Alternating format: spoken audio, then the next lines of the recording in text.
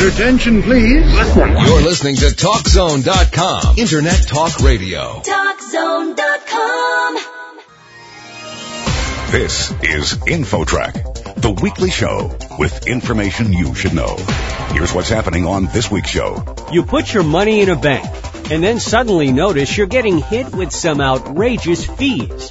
We'll talk to an expert who says fees are going up. That's kind of the downside of some of this consumer protection legislation that represented profitability for banks. And as a result, banks are looking for ways to pass more fees on to everybody. Then, drunk drivers are still out there, but now they may also be drugged drivers. How many drug users are on the road? And what's being done about them? We were surprised that we found that 16.3% of nighttime weekend drivers were drug positive. The most common drugs that we saw were marijuana, cocaine, and over-the-counter and prescription drugs. We'll have those two stories and a lot more coming up next on this edition of InfoTrak.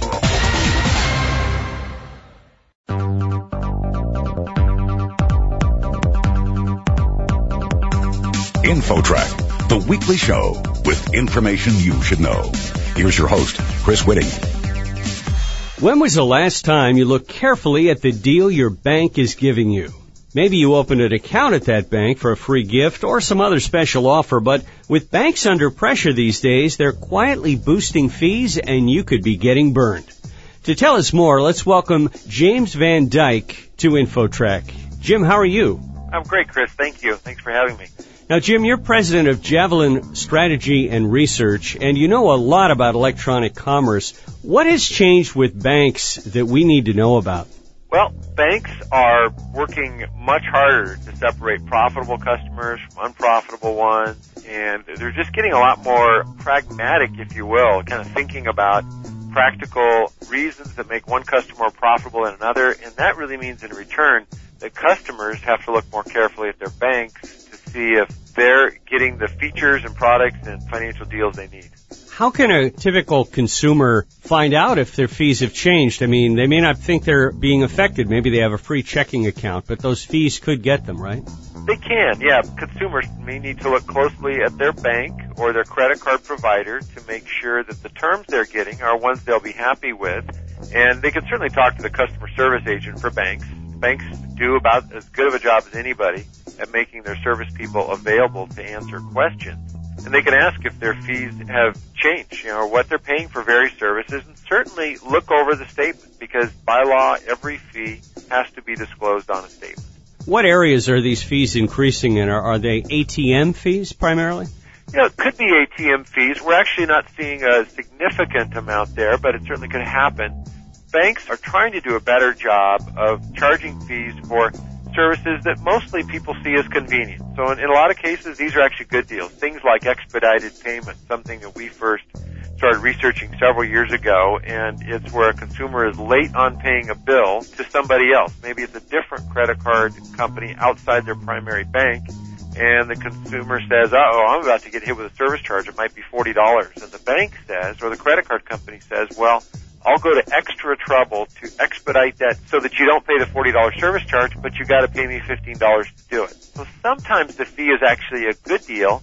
Other times, banks are tightening up on policies around non-sufficient funds fees or overdraft fees as they try to separate good customers from bad customers and get more profitable. So if your account drops below a certain balance, you could really get nailed, and you might not be aware that that fee is going to hit you if you drop below the balance. That's right, and that's kind of the downside of some of this consumer protection legislation that's on its way to become law.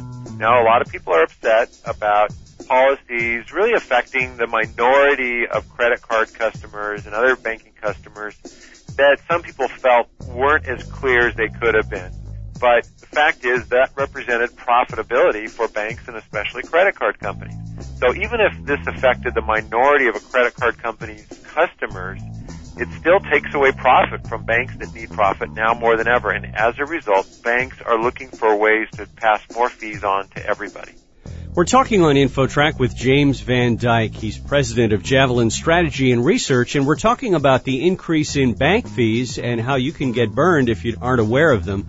Jim, is there any downside for a consumer to switch banks? Does that affect you negatively, or is there any chance of a problem if you do that? Well, it's more trouble than ever for the typical consumer or small business owner to change a bank account. And it's kind of ironic because of some services that we've all, most of us, I should say, have grown to know and love that are internet related, like electronic bill payment and being able to view your balances of not only your bank statement, but other billers as well on the internet. Well, those are highly convenient services. They actually make you safer from fraud, and they're good for the environment, all those things. But services like that also make it harder for you to switch banks because of the setup required. It's kind of like living in the same home for a longer period of time, and you get used to where everything is, and you customize it to your liking. You do the same thing with a bank. So, no, there isn't a downside, say, from a hit to your credit report or some hidden area, but the longer you stay with your bank, the more cozy and unique the experience is, and the more difficult it will be to customize that with a new bank. But some banks, I guess, offer these switch kits. They've kind of packaged it all together so that you can hopefully make it as easy and as painless as possible. Yeah, the switch kits are an interesting development we've seen for the last couple of years, and sometimes there's some interesting technology vendors that work behind the scenes to make these possible. They help cut down on the effort. They don't take away all the pain and the effort that's required. It's kind of like getting used to a new car, a new house, or whatever. But they do minimize the effort. And if you're using electronic bill payment and you've customized other things, or you use a variety of services across what banks call lines of business, that is banking, credit cards, mortgage, loan, line of credit, the more of those you have at one bank, the bigger convenience advantage you're getting, but also the greater difficulty you'll have when you switch to another provider. Do these bank fee increases tend to come in waves? I recall about 10 years ago there was a lot of outrage about the fee if you use a teller more than twice a month. That kind of faded, and now it seems like this is coming back into the fore with the increased fees. Yeah, banks were struggling 10 years ago, and so we can almost predict it. I'm going to the conferences where these technologies roll out, and I can see banks say, well, how are we going to make money on this? And then, lo and behold, a year or two later, they're starting to levy more fees. So do these go in waves overall in the total amount of fees? No, they really don't. It just looks like it on the surface. A different answer to your question is that among certain types of fees, those increase.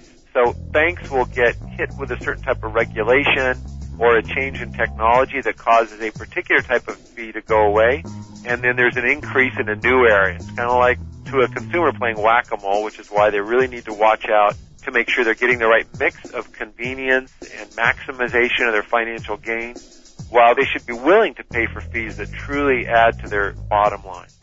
Jim, for those who may be shopping around for a new bank, any suggestions on questions they should ask?